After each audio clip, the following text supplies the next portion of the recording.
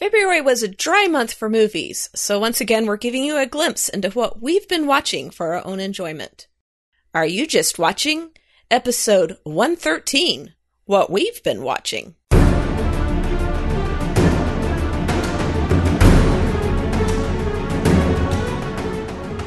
Welcome to the podcast that shares critical thinking for the entertained Christian. I'm Eve Franklin. I'm Tim Martin. And today we're just, each of us going to talk a little bit about what's been on our TV sets as we've, carved out time to watch TV in our busy schedules. February's a short month, so we figured we'd just touch on a few things and give our listeners a chance to chime in as well. If you are a member of our community on Facebook, which you can get to by going to areyoujustwatching.com/community and joining our group, you can get a preview of what we're going to be recording and take part if you so choose. So we have a few members who took advantage of me warning our listeners in the group about what we were going to be recording on. And so I will be talking a little bit about that at the end of the episode. So we're going to dive right in. Yeah. And we don't need to worry about spoilers because, No. You either have watched it or you haven't. So. Yep, exactly. So, Eve, tell me, what have you been watching? Well, I have been binging the old forensic TV show called Bones. I'd heard a lot about it through the years. I've heard many people talk about it, and it was a very popular show that went 12 seasons in the early 2000s, and I had never seen it, never bothered to watch it, though it does have one of the actors that I have known from the Buffy the Vampire Slayer years. Yeah. I wasn't entirely sure I wanted to see him in a different role, so that was kind of one of the reasons I had put off watching it. But I did get hooked, and I'm towards the end of season 8, so I haven't watched the whole thing yet, but I have been binging several episodes a day. I usually just have it on in the background, so I'm not necessarily watching everything closely. A lot of things have struck me very interesting with this TV show because it's about a forensic anthropologist who's a genius, and she writes fictional books, and it's based on, I guess, fictional books written by a forensic anthropologist. So imagine that. Yeah. Kind of has a bit of a Castle feel in that because they have this whole concept of, that he's writing in Castle, he was writing books and then solving crimes. And in this one, she's writing books and solving crimes. Mm-hmm. But one of the interesting things about Bones is that she is an atheist, and she has absolutely no time for anything mythical or mystical or non-rational, non-scientific. Her whole life is basically, if it can't be proven by science, it doesn't exist. Yeah. And she's teamed up with an FBI agent who is a Catholic and has a little bit more freer view of the world than she does. And the chemistry between them is quite good. But what puzzles me about it is that Brennan, the character, is a very terse and tactless kind of person. And I'm surprised she has any friends because of the way she interacts with people. And at first I thought maybe she was supposed to be savant on the spectrum, because a lot of times that's the way they are, just because that's the way they are. But they're not really presenting her that way. It's just, she's just a person who, she's so into science that she just doesn't connect with people on a personal level. And so she just has no tact, and she doesn't care what other people think. And so I'm really kind of surprised that she has such strong friendships, that the people who really stand up for her and care about her.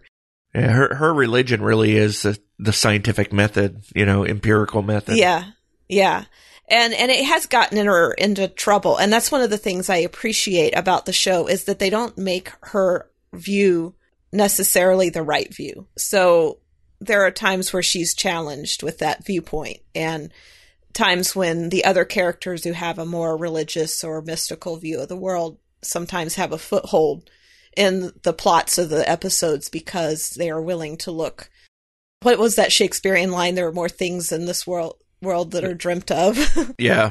So anyway, that's one of the things that I have really liked about the show, is that they're the philosophical discussions that come out of her atheistic viewpoint versus those in the rest of the cast, like the FBI agent who is Catholic, And then she has her best friend in the lab, tends to be a little more mystical, has a psychic that she goes to. So they present these different kind of worldviews that kind of clash with each other, and they're honest about the clash, and they don't make any one view necessarily right, which I kind of appreciate. They do sort of present it as like presenting the question for the audience and letting both Bones and Booth, present their sides.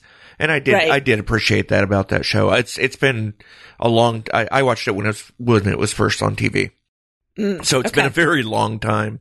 Yeah. Since I've watched it, but David, I can never pronounce his last name. Me neither, David which is why I've been avoiding it. Boreanaz, David B. Davey B. Yeah. Yeah. He really does play chemistry well. Mm-hmm. And like you mentioned, my first exposure to him was when my wife was watching Buffy, the Vampire Slayer. And then he had his own spinoff of Angel. And he really does ensemble work very well. Mm-hmm. And that's right. He's in SEALs now. Okay. Going on to do SEALs. And it's ensemble work there.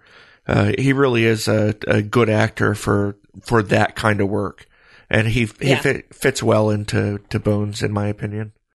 Yeah, I think he was perfectly casted, let's put it that way. Yeah. And the rest of the cast is superb. I mean, about the only rotating characters that have been in there are the interns that work with Dr. Brennan. And those have kind of rotated. I mean, they had like an intern that was like in the first couple seasons, and then he ended up going bad and going to prison. And then they have rotating interns in the last few seasons where every episode has a different intern, but they kind of rotate. So it's like the same 4 or 5. And it's really interesting how they hit the stereotypes in their cast, because they have like the African-American woman who's in charge of the lab, and they have, with the interns, they usually kind of carry some of the stereotypes with the black man and the Southern hick and and then the bouncy girl who is, I mean, they kind of like hit all the stereotypes and rotate them through. Bones' personality actually latches onto those stereotypes from the sole point of that they have developed as a stereotype because they are frequently reflected, right? Mm-hmm. Yeah. Stereotypes are stereotypes because so many people from the country, present these characteristics, or so many people from the inner city present these characteristics. And Bones doesn't seem to understand the impropriety. Yeah, they just goes right over her head. Yeah. She just people will be talking about it and she'll just like be, what? I don't get it. That's one of her favorite lines, in fact, is, I don't understand. I bet her HR department just loved her. One of the dislikes that I have, and this happens a lot in these type of shows, is the arch villain that kind of spans a season or two of episodes. And early on in the season, they had the gravedigger who would bury people alive, and it turned out this villain was just so smart that they had a hard time keeping her in prison. And then once she got knocked off, then they got another villain on that was this computer hacker who keeps changing his identities every time they try and catch him. And that one is still active in what I'm watching now. And I just can't stand it whenever he comes up in an episode, because I really don't care for the whole arch villain thing. I actually prefer them having a different villain or a different murderer that they catch in each episode. And I like that much more. And also the show does tend to take pot shots at Christians and conservatives. It's happened more than once. So many. Yeah.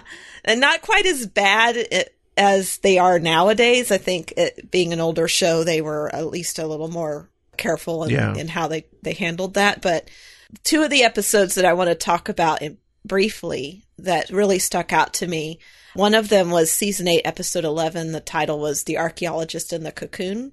And this was a episode where they actually did cast a character as a young Earth creationist. And interestingly enough, he was building a museum. He was a pastor of a church, and he was using his money that he'd gotten through oil to fund expeditions By funding the expeditions, he would then own any archaeological finds, and then he would hide them away so true scientists couldn't get a hold of them. So it was a bit of a stereotype that they were blowing out of proportion. And it really stuck out to me that they took advantage of that situation to make somebody, even though it turned out he wasn't the bad guy in that episode, he wasn't the murderer, but they took advantage of the opportunity to make subtle digs at, creationists as being unscientific. Yeah.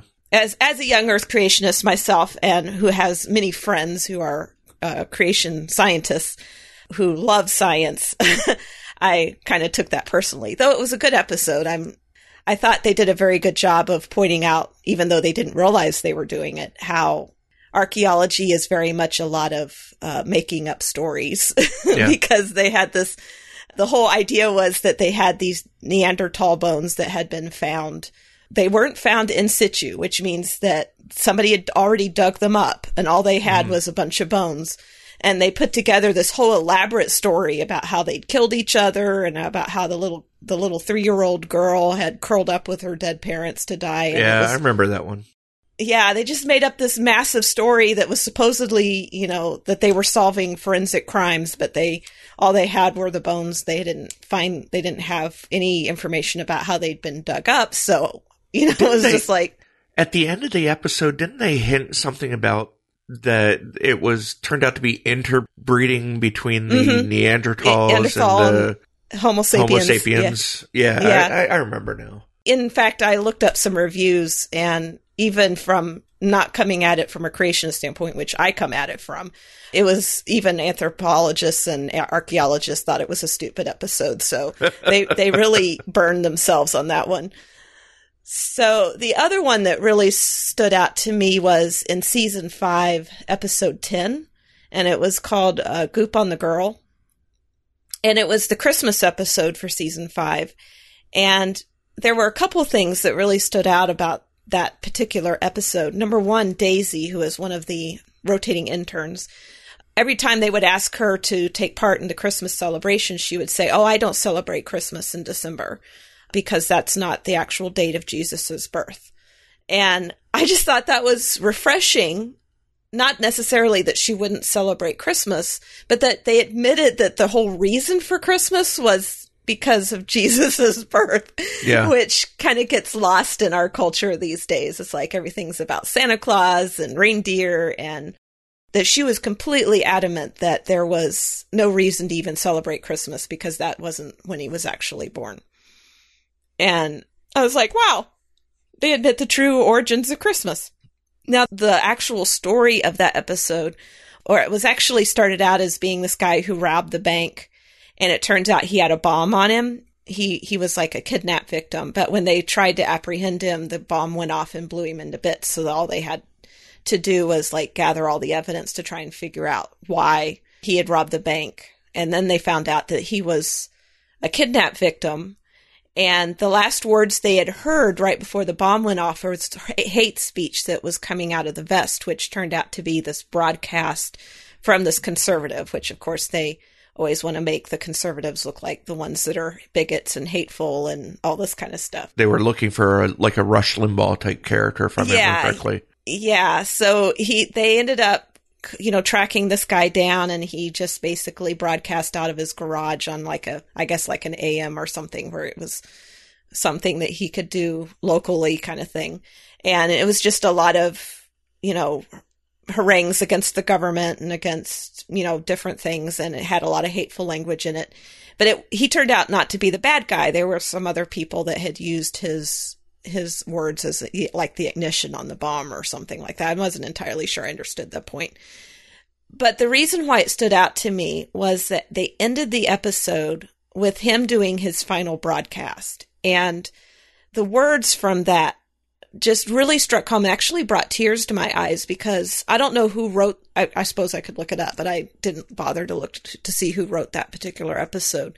But they were very sensitive to the true meaning of Christmas and what it means to be redeemed.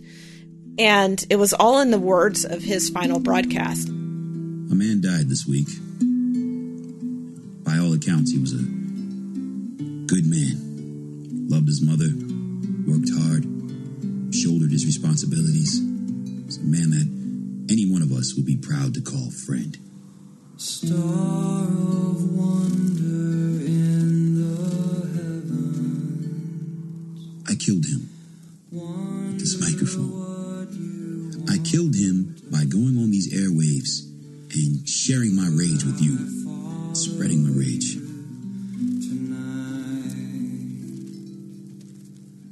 Now, you can say that it wasn't my fault.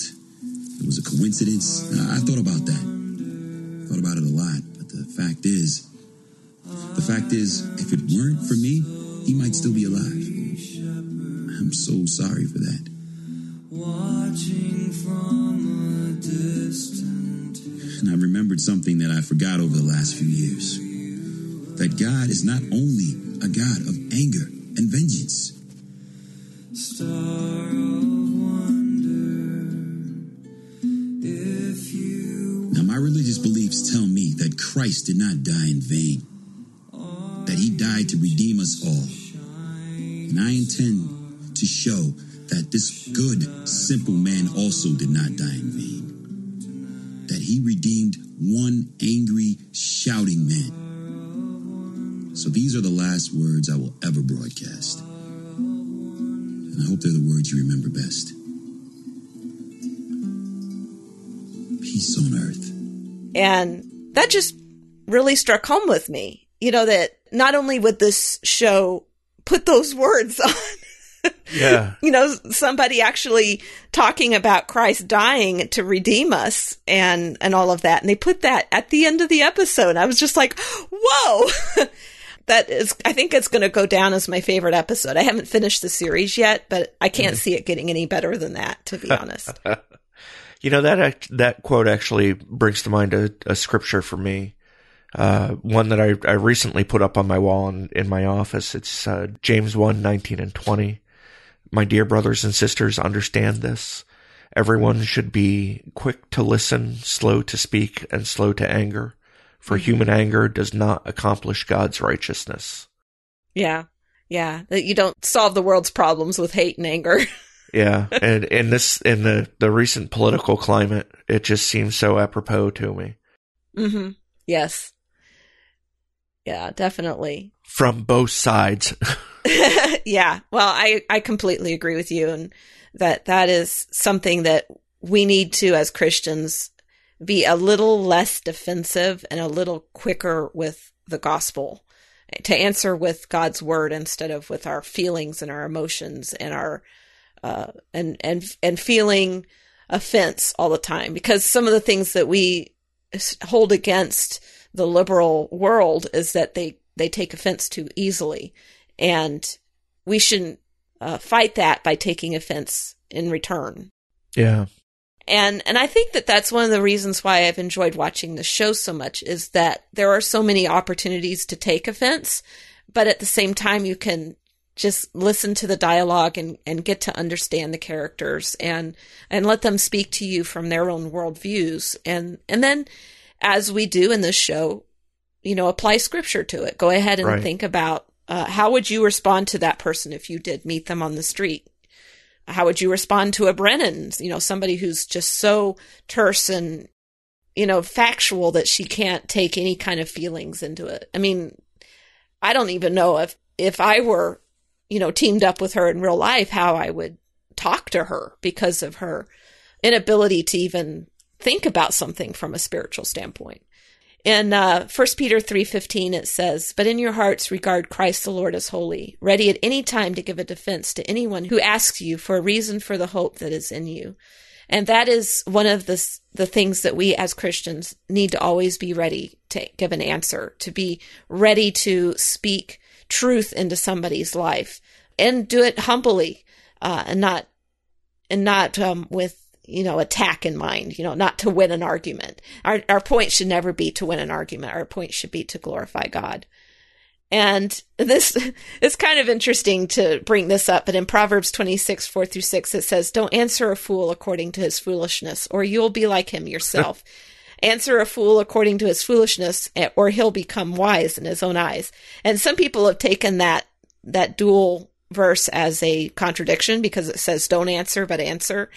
And I think it was actually Ken Ham at Answers in Genesis once wrote an article about that, and that the way to understand that is that you're not supposed to try to answer them within their foolishness. Like, don't argue their foolishness, but come at them with a rational argument that is outside of their foolishness and point out to them why their argument is foolish, but do it from outside of their argument, not within their argument. So it's a splitting hairs, but it is there. And the reason I bring that up is because I really feel like Brennan is a bit of a fool. And she's very rational and she's very scientific, but she has absolutely no common sense. And the longer you go in the show, it's like, how does this lady even survive? Because she has no common sense, no social skills, and she can't talk to people, and she doesn't understand where she's wrong, and telling her she's wrong, just, she can't take it if somebody challenges her. So I think that she definitely fits the fool in that verse. Yeah. I don't know if we've ever talked about this before, but one of the study aids that I use when I'm studying scriptures, I'll frequently go back to what's called the Amplified Bible. Have you ever used that? Yes. What the Amplified, for those who aren't familiar with it, what the Amplified Bible does is it has the literal translation, and then in square brackets, it adds the cultural, how it would have been culturally translated at the time. So it provides sort of cultural context, and the way that those two verses read in the Amplified Bible I thought was interesting. It says, "Do not answer," and then bracket, "nor pretend to agree with the frivolous comments of," end bracket, "a," bracket, "close-minded fool according to his folly, otherwise you, even you, will be like him," and then answer, bracket, and correct the erroneous concepts of, end bracket, "a fool according to his folly, otherwise he will be wise in his own eyes." So I like the way that it backs up what Ken Ham was saying with breaking those two verses out. Mm-hmm. Yeah. They're not contradicting each other. They're kind of getting a different shade on there. It's just the way that it's translated into English, I think, loses some of its context there. So that's Bones. As I said, I'll probably finish watching it. So far, it hasn't offended me enough that I've had to stop watching it. And I've got a little over 4 more seasons to watch. And we'll see how quickly I get through those. You don't want to binge that one. Let's see. It's 12... 45-minute episodes. Yeah, you'd be watching till you're 320. Okay, my math might be off. Yeah, I was going to say, some of the seasons are not as long as others, which I found interesting. Some of them go to 24 episodes and some of them only have 12 or 13 episodes. So it's interesting that not all of them are full seasons, but yeah. And seasons are getting shorter as years go on too. I want to say most seasons nowadays are only like 13 episodes. I think some of that comes from the streaming too, because the streaming services do shorter seasons. Yep. Yeah. So the first one I wanted to talk about, it only has 5 episodes so far, so there's not quite as much to talk about as opposed to the 12 seasons of Bones. But Masterpiece Theater on PBS right now is showing a series based on the writings of James Herriot, who is a fictional veterinary surgeon in Yorkshire Dales in the town of Derby, which is also fictional in England. But it's also, James Herriot is also the pen name of a real veterinary surgeon who worked in Yorkshire Dales in the 1930s to the 1970s in the real town of, I think it was called Flisk. But he wrote a big series of books, and the first 2 are made into a series that has been done in both film and television. I want to say 5 times. This is like the 4th rendition of it, and back in 1975, I think, when it was first being put to film, James Herriot was played by none other than Sir Anthony Hopkins before he was Sir Anthony Hopkins. The whole series is following James Herriot as it picks up when he has graduated from veterinary college in 1939 and is struggling to find a job. And he ends up hiring on as an assistant to the veterinary surgeon of Derby, a farming community in Yorkshire Dales, which is a real area just south of the English-Scottish border. So all the actors are true to the accents of the area, and it's Masterpiece Theater, so everything is just so beautifully done. Mm-hmm. The scenery is breathtaking. It's sort of funny how it all ties in. The car that James gets to run out to on his veterinary visits has some issues. I want to say it's like a 1920s Plymouth, not a Plymouth, but an English make, and the brakes don't always work. There are certain hills where you can't use the brakes going down because if you do, you won't make it back up the other side. And it's the way it all ties in, the flavor of small towns worldwide, of how everybody knows each other. There's one episode where you learn just how ethical and devoted James is to his job when there is a racehorse, the only racehorse in the town, and he's favored to win this upcoming big race. He's owned by the richest guy in town, the big landowner that many of the people are tenants of, and he gets called to address a bout of collie with the horse, and in his examination, he determines that the horse actually has something called a torsion of the bowels, and it's so the condition is so advanced that the horse's intestines have already turned necrotic, and his only choice is to take this beautiful, absolutely gorgeous, majestic, I want to say 2 or 3 year old horse, and put him down. And the way that the actor who plays Herriot portrays the entire episode, it's just heart-wrenching. I mean, he feels so strongly about not letting this animal suffer.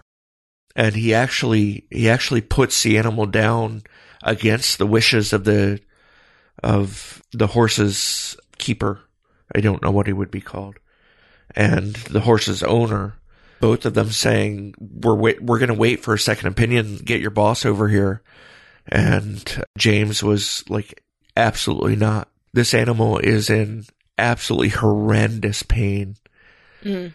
And that episode just, it really made me feel it. It hit me in the gut because it was just June 1st of last year that our 16-year-old Cocker Spaniel had developed a brain tumor. And over the course of 3 or 4 days, he had a series of seizures that were just getting worse and worse. And we made the decision, with the advice of our vet, and had to put him down. And, all the pain that we felt when we had to put down this lifelong family member. Yeah. It was written on the actor's face just so clearly. And that moment I was like, this series is great. I could really sympathize with him. And the series of books is actually one of my mother's favorite series that she talked about a lot when I was younger. I've never gotten around to listening to or reading them. So I'm really enjoying, coming into the events that the series is presenting with a completely fresh view. And, for me, it has wonderfully understated British humor that isn't, the Monty Python-esque humor that we normally associate with the Brits, but it's humor based on believable events and honest situations, and it's humor that just feels pure. You don't feel guilty about laughing at it. Little cleaner than what's common these days. Yeah, exactly. One of the episodes is sort of like a hazing episode where the Siegfried, the vet that he's the assistant to, and his brother and their housekeeper all have bets on how long it's going to take James to lose his temper over this job that he's been giving of being the vet of the county fair. Mm. And he's just so mild-mannered and likable a guy. And he's dealing with people who are like, there's one scene where he's judging horses for the pony competition. And people are bringing in these full-sized horses and trying to get away with stuff like a certificate from their vet saying that the horse is only this tall, so he doesn't have to measure them. He doesn't have to measure them, which he won't accept. And an owner who has this trick of pricking the horse with a needle right between the shoulder blades every time he goes to get measured, and that forces the horse down onto his knees, so he can't be measured right. And apparently the measurement is very important somehow, but it's funny watching him deal with each of these cheats. Yeah. And eventually he, the episode culminates to them all being in the local pub because, it's England. And finally he just loses it. And he chews everyone out for dishonesty and pettiness. And he just, lets loose with everything that he's been feeling and keeping inside, but it's all very wholesome. Yeah. And everybody drops their head in shame. And, of course it almost ends with one of the guys that he just chewed out walking over to him and handing him a pint and saying, "We deserve that." But then it goes to Siegfried, his brother, and the housekeeper, and the housekeeper won the bet because he lasted past 3:45 in the afternoon. It's all so fun, and the themes throughout it are how James deals with the difficult people in such a Christ-like way, even though so far they haven't really brought faith into it at all. The way he's doing it is just so a good role model, I guess, is what I'm looking for. If I can be half that understanding and persistent and, have those values, and I would say I'm doing well. Yeah. He respects and loves everyone that he works with, and he does it all while he's learning not just the difference between veterinary college and being an actual country doctor, a country vet, but the difference between being a young man in school and a child and being an adult in the real world. And there's just so much to recommend. And for me, the title, All Creatures Great and Small, I want to say it's actually, the original title was All God's Creatures Great and Small. But I don't know when they actually took God out of that title, or even if they did. But it's based on Psalm 104:24 and 25. How countless are your works, Lord. In wisdom you have made them all. The earth is full of your creatures. Here is the sea, vast and wide, teeming with creatures beyond number, living things both large and small. And there's the poem actually the poem and the hymn, All Things Bright and Beautiful, from 1848, which contributes heavily to Harriet's titles. There was one other scripture that stood out to me. In this particular case, I went away from my normal translation of CSB back to the New King James, because this is one that's always stuck in my mind. He has made everything beautiful in its time. Also, he has put eternity in their hearts, except that no one can find out the work that God does from beginning to the end. And that's Ecclesiastes 3:11. And I'm in shock. That I finally used an Ecclesiastes quote, or an Ecclesiastes verse. One of your two favorite books of the Bible. Yep. That verse just demonstrates to me that, the beauty and the wonder of this show, because it is such a beautiful demonstration of God's creation. All the animals and everything that happens. Even it seems that there is an absurd number of situations that requires the vet to stick his arm up in the animal in the most disturbing places. But even that is, it speaks to the wonder of the creation. Yeah. It's interesting that, you're marveling at this, and one of the shows that I stick in and watch every so often on Disney Plus under the Nat Geo is The Incredible Dr. Pol, which has been going on for seasons. And he's a real life vet who lives in Michigan, and he's a country vet, and he does probably all the things that the fictional vet in All Creatures Great and Small does, and it's really fascinating because just the real life aspect of it, that what you like about All Creatures Great and Small are things that really happen in Dr. Pol. Yeah. And it's not fictional, because this is a real life show where it's following him along in his real life practice. And he does the county fair. He's the veterinarian on call for the county fairs and all this kind of stuff. So I think I was just listening to you being very fascinated by that. So, and yes, he sticks his hands up the butts of cows quite a bit. So yeah, that's how they do pregnancy checks. So even nowadays, that's how they do pregnancy checks. If it ain't broke. He's a very old school vet too, which is one of the things that makes it such an interesting show. Moving on from there, we actually had a recommendation from Andrew Rappaport, our network manager, to talk about the movie Run, Hide, Fight, which is a release of the Daily Wire. They're starting to get into fictional content now. The Daily Wire is, if you not familiar with it, it's Ben Shapiro's conservative broadcasting organization where it has his podcast and radio show plus multiple other. Candace Owens has just joined their group. Because Hollywood has slipped so far left, they want to be able to produce content that is right-centered and right to center instead of all the way to the left. And so this year they are going to start producing movies and distributing TV shows and movies and that kind of stuff. But like most streaming services, you have to have a membership in order to watch it. So I already had a membership to the Daily Wire, and so I watched this movie I actually watched it when they premiered it. And it's called Run, Hide, Fight.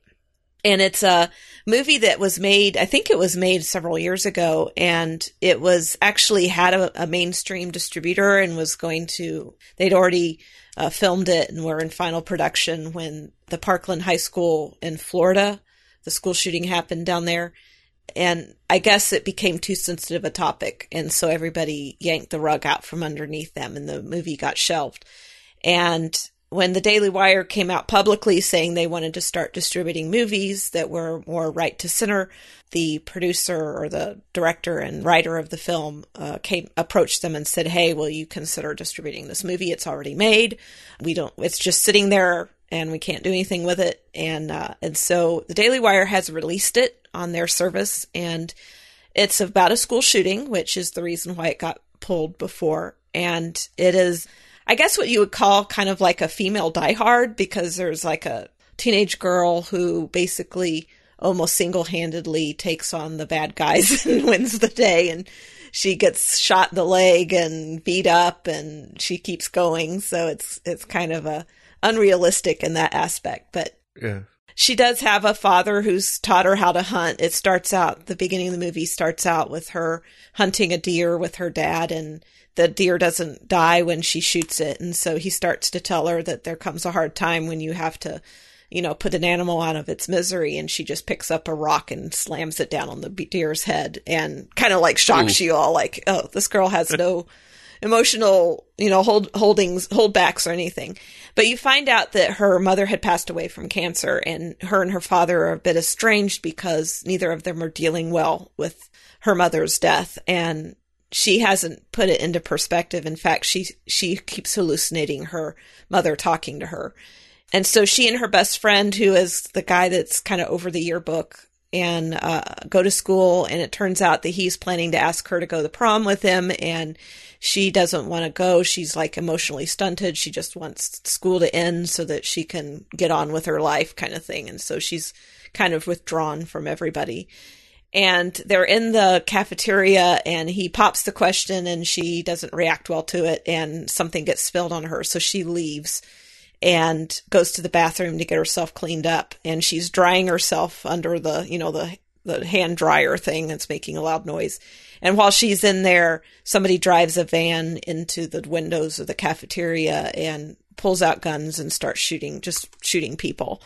And they take over the school, and she doesn't even know what's going on until she's starting to leave the bathrooms. A girl comes in through the door just bleeding and dies in her arms. And so it's a very traumatic movie to watch because a lot of people die in it, and there's a lot of blood and language, and it's not exactly something that you would want your teenagers or even young children to watch because of the stress and the high action of the movie.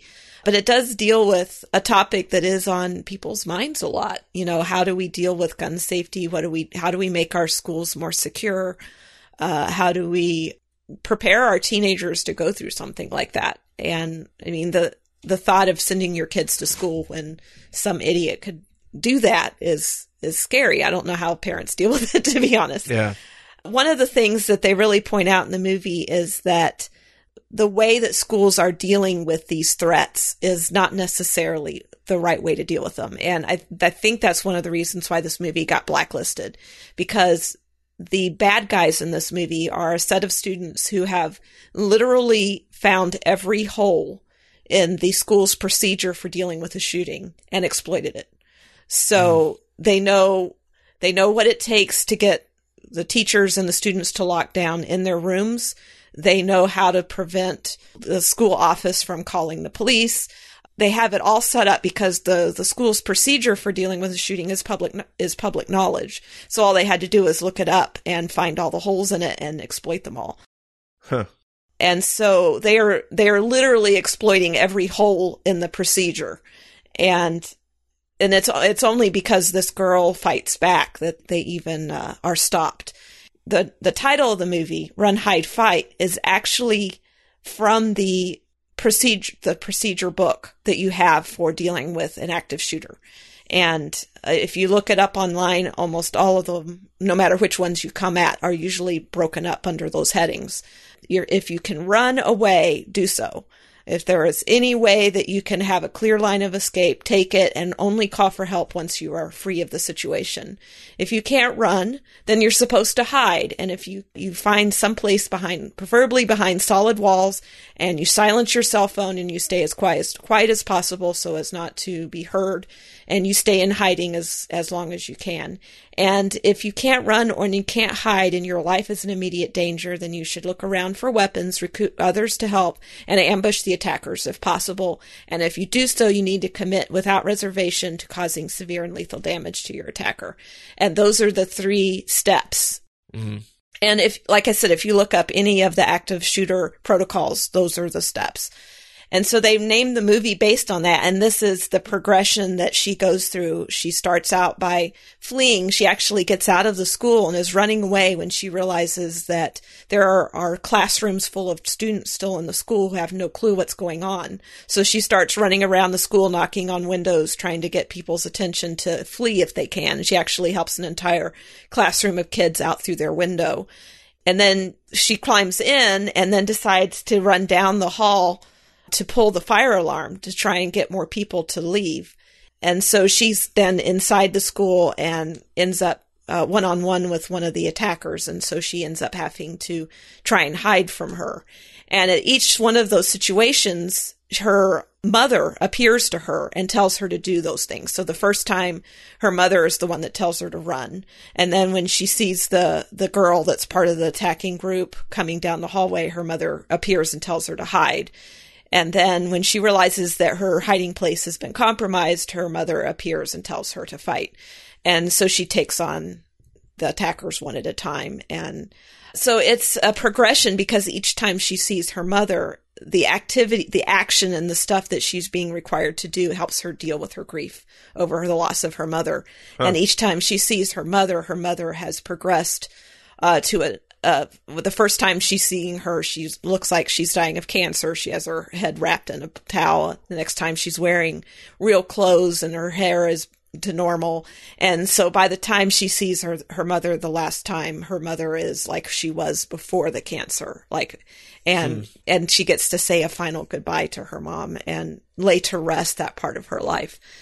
So it's all a really interesting movie of dealing with, the trauma of an active shooter situation, the trauma of losing a mother, and learning to get past the grief and live your life anyway, and to put others up before yourself, because in reality, she had the chance to get away, and she decided to put herself back at risk to go in and protect the others that were still at risk of these shooters. And from a scriptural standpoint, it's really kind of hard to deal with this topic because I don't know as Christians that we are necessarily called to fight against attackers. So the running and hiding part may fit, but the fighting, not so much. But it also means that we should not live in fear. And I think that they took instances of some of the real famous school shootings, like they had the one girl who was asked in the cafeteria about her faith, and she stands up for her faith and is shot, which was an instance that happened in the Columbine. So it was a real thing. They pulled some of these, stories from real life situations and replayed them in this movie. And so you get to kind of see that kind of standpoint of being able to stand up for your faith and not living in fear. So one of the scriptures that came to mind for me was, don't fear those who kill the body, but are not able to kill the soul. Rather fear him who is able to destroy both soul and body in hell. Matthew 10:28. And then in 2 Timothy 1:7, it says, for God has not given us a spirit of fear, but one of power, love, and sound judgment. And in Isaiah 41:10, it says, do not fear, for I am with you. Do not be afraid, for I am your God. I will strengthen you. I will help you.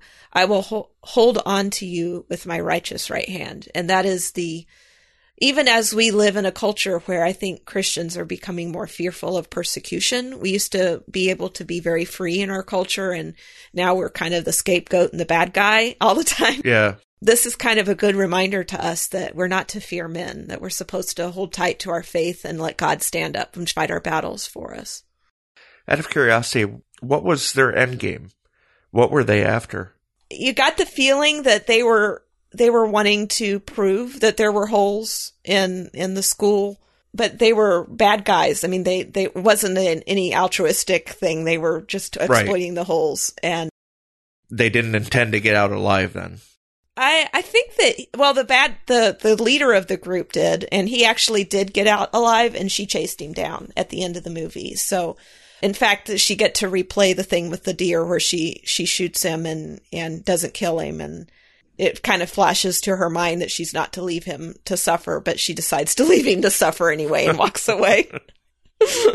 So, a little different dealing with a person than a deer, but especially a bad guy who needs to stand justice for. And there was a scene in the movie, her dad was actually I think that he was a sniper. And at one point, she's running from one of the attackers, and he's watching the school from a hilltop, because once he found out what was going on, he came on site with his gun, and he sees that she's being attacked by a guy that's twice her size, and he shoots him through the window. And so at the end of the movie, he's actually been taken into custody because he shot somebody. And so she's able to reconcile with her dad through the door of the cop car as they're pulling away with him in custody. So, but yeah, it was a very interesting movie. I wouldn't recommend it to people unless they're willing to deal with the amount of violence that's in it. It's definitely rated R. It's not a kind of movie that we would typically review, but since I watched it and Andrew Rappaport had mentioned it, I thought I would talk about it briefly. Two things in the news recently that sort of tie into this is the actress who played Cara Dune from The Mandalorian, the lady from wrestling, Gina Carano, I think is her name. She signed on to do productions with Daily Wire. Oh, cool. That'll be interesting. I'm curious to see what they come up with, in the future, because this one was obviously not one they produced. It was just one that was made available to them. It could be interesting. I'm more center than the Daily Wire is, so I'm interested in seeing where they go with this. The other thing that comes to mind is I saw an article today from CBN News that Kevin Sorbo of Hercules fame, who is a very outspoken Christian, has had his Facebook account deleted. Yeah. And you had said something about how we're not as free to share our faith today as we were in the past. And that just reminded me, I don't know, none of the articles that I saw, and I went to 3 different ones, gave any indication as to why his account was suspended. They all said that there was no indication yet as to why the account was suspended. But it was his, verified account with 500,000 followers. So I hope it is not, but I have a feeling that we're going to be seeing more, not less of that in the future. Yeah. Where people who speak out against sinful behavior, who refuse to toe the line on the LGBT party line. I can't think of, the phrase I was going to use. Agenda. Our agenda. Thank you. That was it.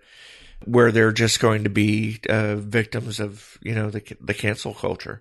Mm-hmm. I put up in my Facebook feed recently about how the Catholic newsletter had their Twitter account suspended because they referred to the new Secretary of Health as the transgender man who identifies as a woman, and they classified it as hate speech. A biological man who identifies as a transgender woman. Yeah. Yeah. Which I don't see it. Yeah. I see fact. I don't see hate speech. Yeah. So I can't help but to wonder, is this going to happen to all of us eventually? I don't know. Maybe being forced off social media would be good for society. The problem is it's just going to end up dividing us. They'll have their social media and we'll have our social media, and we cease to have good conversations back and forth because we end up getting canceled, whichever one that we don't agree with. So it's interesting that you did Run, Hide, Fight, because I also did something that is based around fighting. Mm-hmm. It was originally a YouTube, I think it was called YouTube Red back then, series, Cobra Kai, which is revisiting the world of the Karate Kid. Mm. And I did some reading on how this came to be. The intellectual property of the Karate Kid is actually owned by, several people, but among them are Will Smith, the Fresh Prince Will Smith. Yeah. And because he did he was involved in the second one, the remake of it. Yeah, it was. I feel like I remember that he actually bought it so that his son, so he could use it as a vehicle for his son. Mm-hmm. And Ralph Macchio, the guy who played Danny LaRusso,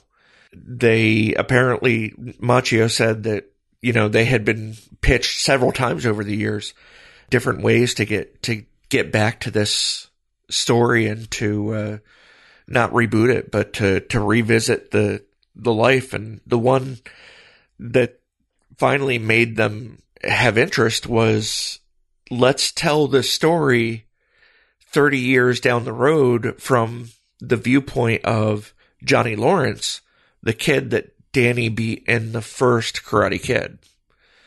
Johnny has let that defeat from the first Karate Kid movie define him.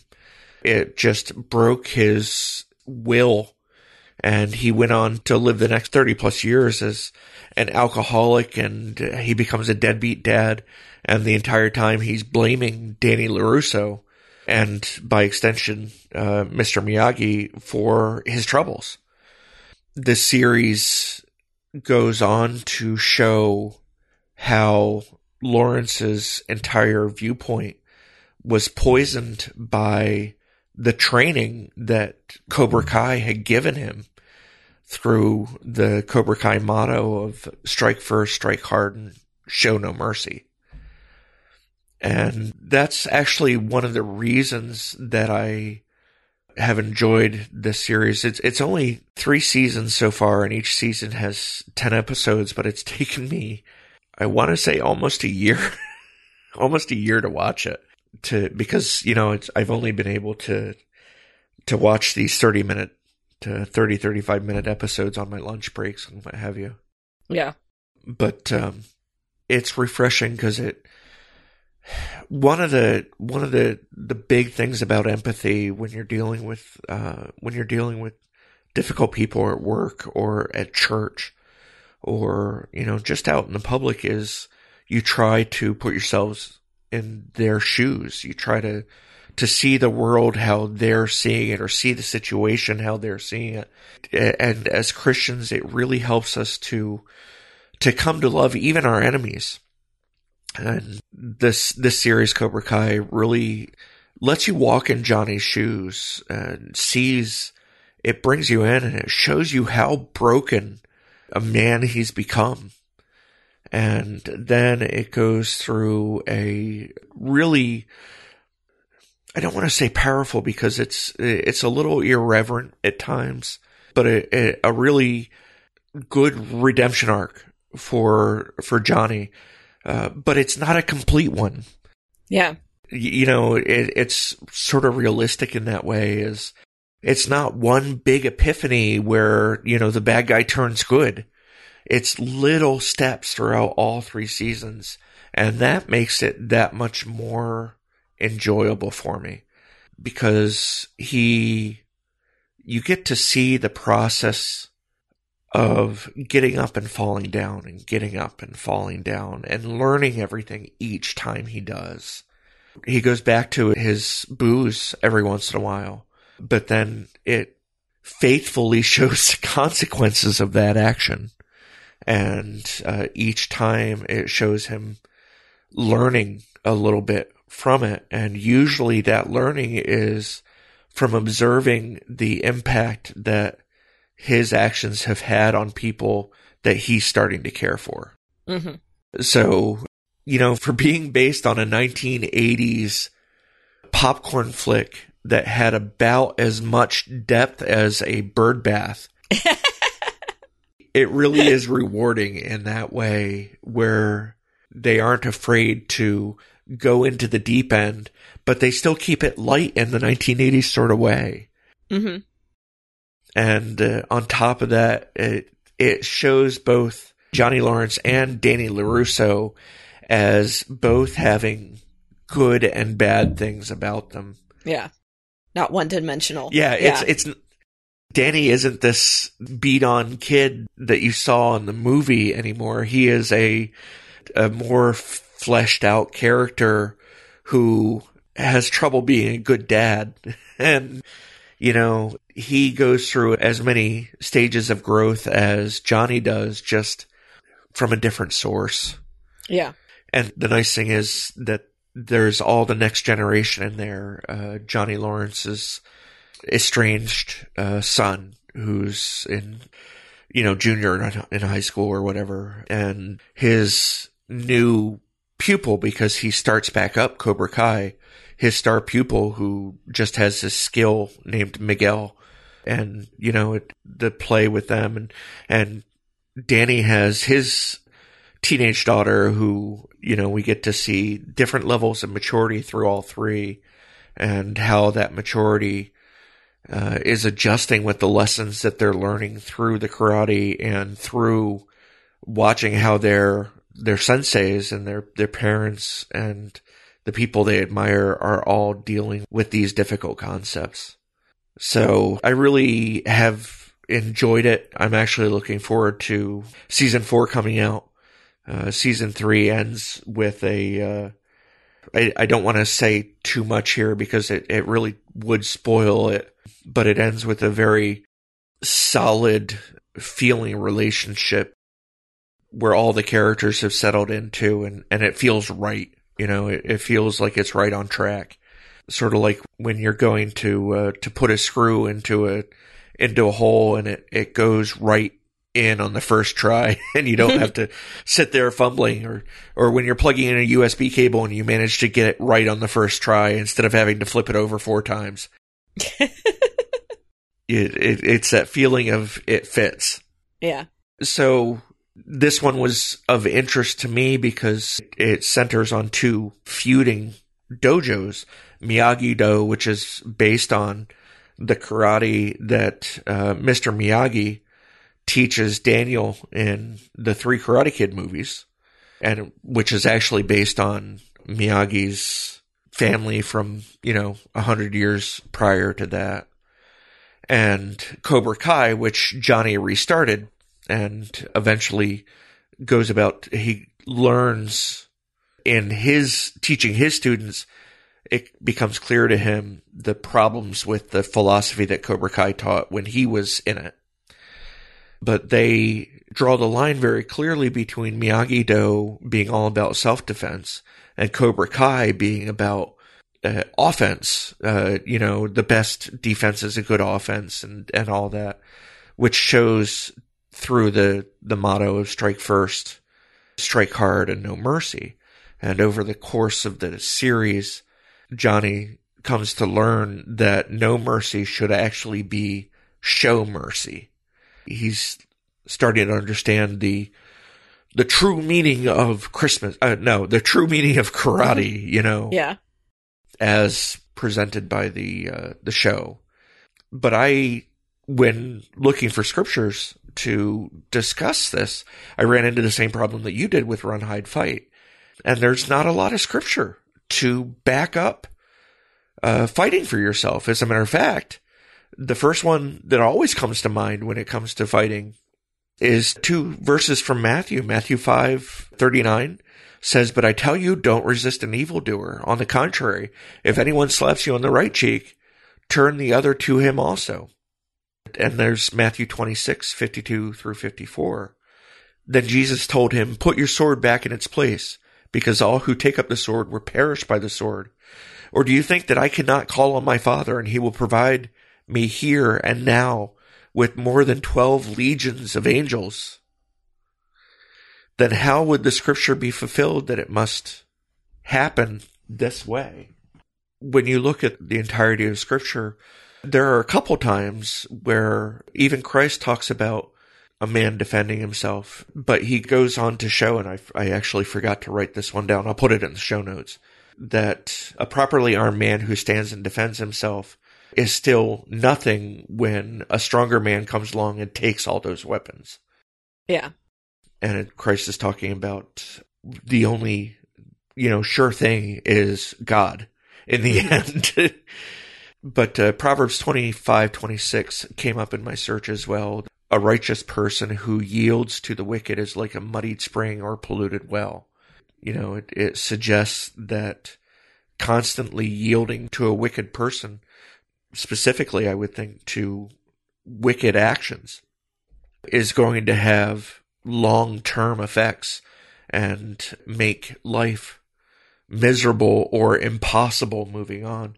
I mean, it's throughout history, entire towns have had to have been abandoned when the town well went bad.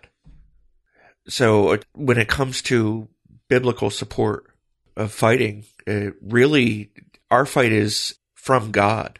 He is our arms and our armor are the Word of God and our faith. Right. Yeah. You kind of have to almost mine the Old Testament for find any kind of verses that says to stand and fight. And it was interesting as we were trying to look for scripture before we started recording. It was like I was pointing out the fact that so many, if you look this up, so many scriptures are taken out of context in the Old Testament, that people try to use for standing your ground and fighting. And it's like a lot of those were direct commandments to the Israelites when they were taking Canaan. And we are not, as Christians, we are not Israel. And so we can't apply those verses to us. We have to go.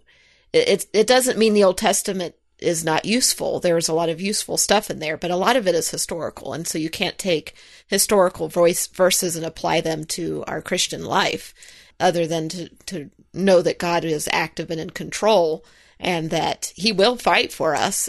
If there's something that requires fighting, God will fight for us. And I don't know that necessarily means that we should be pacifists and stand down, but I think that we need to be careful that our actions do not destroy the gospel, that we are always glorifying God in our actions.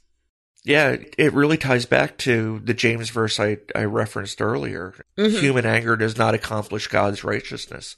Right. And, that ties back to how a parent should be disciplining a child. Mm-hmm. Today's society is all about how spanking is bad, but spanking isn't bad as long as you don't ever do it angry. Yeah. It's a tool to be used in discipline. And because of my upbringing, I didn't feel I could ever spank properly, so I never spanked my kids. But not all spanking is bad. And in the same way, not all fighting is bad, but you have to make sure that it is righteous. Right. It can't be your anger fueling it. You have to be completely armored in God's word to be righteously fighting.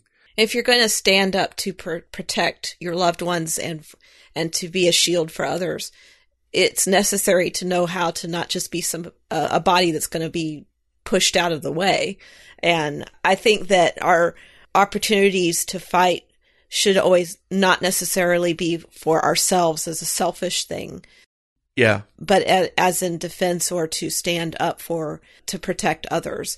And I think that is where it becomes valuable for a Christian to know how to fight, not necessarily in self-defense, but in defense of others. And like I said, don't just be a shield. Don't just be, if you're going to stand up to protect somebody, don't just be the person that gets mown down before they shoot the other person. So. Yeah. Paul put it best in Romans 12, verse 18. He said, if possible, as far as it depends on you, live at peace with everyone. Right. Yes. Well, before we close up the episode, I do want to present some of the things that our friends on our Facebook group shared in their viewing habits. Ethan Hill said that he has recently watched The Village, which he found to be a very interesting film. He said he thought that the suspense was quite tastefully done and that they relied more on what you didn't see to build attention. Mm-hmm. This is a movie that I actually haven't seen. I've heard a lot of people talk about it. This is the M. Night Shyamalan one, right? Yes. I've seen this one. I haven't seen it, though. I've heard a lot of people. I know how it ends, so it kind of defeats the purpose of seeing it. Yeah, that one really is a spoiler. Yeah. As many of his movies are. If you know how it ends, that kind of... Oh, yeah. He's big on that. Yeah. Ethan Hill quotes, this is a quote from him, "What struck me in watching it was that these people were basically fleeing society as if to remove themselves from the evil that surrounded them and to create a haven of innocence. The only problem with that is that no matter how you stack the equation, as long as humans are involved, evil will still be present. The doctrine of original sin speaks clearly here. I kept hearing the words of Alexander Solzhenitsyn. How do you say that? Solzhenitsyn? I'm not even going to try. Yeah. Writing from his experiences in the gulags, if only it were all so simple, if only there were evil people somewhere insidiously committing evil deeds, and it was necessary only to separate them from the rest of us and destroy them. But the line dividing good and evil cuts through the heart of every human being, and who is willing to destroy a piece of his own heart?" So that's a really good... That's an excellent observation. Warren Myers said that he and his wife just finished watching Away on Netflix. A couple quick thoughts from him was that it very respectfully handled one of the crew members' Judaism. It raised issues surrounding responsibilities of motherhood and wifehood versus duty to the mission. It very respectfully and positively handled a semi-main character's Catholicism and how he is living out his religion, maybe even his faith. And it delved into issues related to duty to country as paramount for one crew member versus duty to husband and family versus her love that is sinfully directed. And then he also said that he's watched The Queen's Gambit. Definitely a lot to talk through about addiction, pleasure-seeking, attempting to find solace and completeness in things, activities, relationships, and substances. He said it dealt with parental abuse, at least emotional and psychological, the value of mentors, even reticent ones, and thankfully it has some level of redemption. And then Isaiah Washington said that he's been watching a lot of Hawaii Five-0, the CBS version. He says he loves the show. I assume it's the new one and not the old one. Yeah, I started watching that on Netflix. I never made it all the way through. At least I think it was Netflix. I think I kind of got bored after a while. It was like, started getting repetitive. He says he loves the show as it portrays great acts of loyalty, the importance of family, and bravery within the line of duty, and for their friends and for the innocent. So that's some of the feedback that we got from our listeners.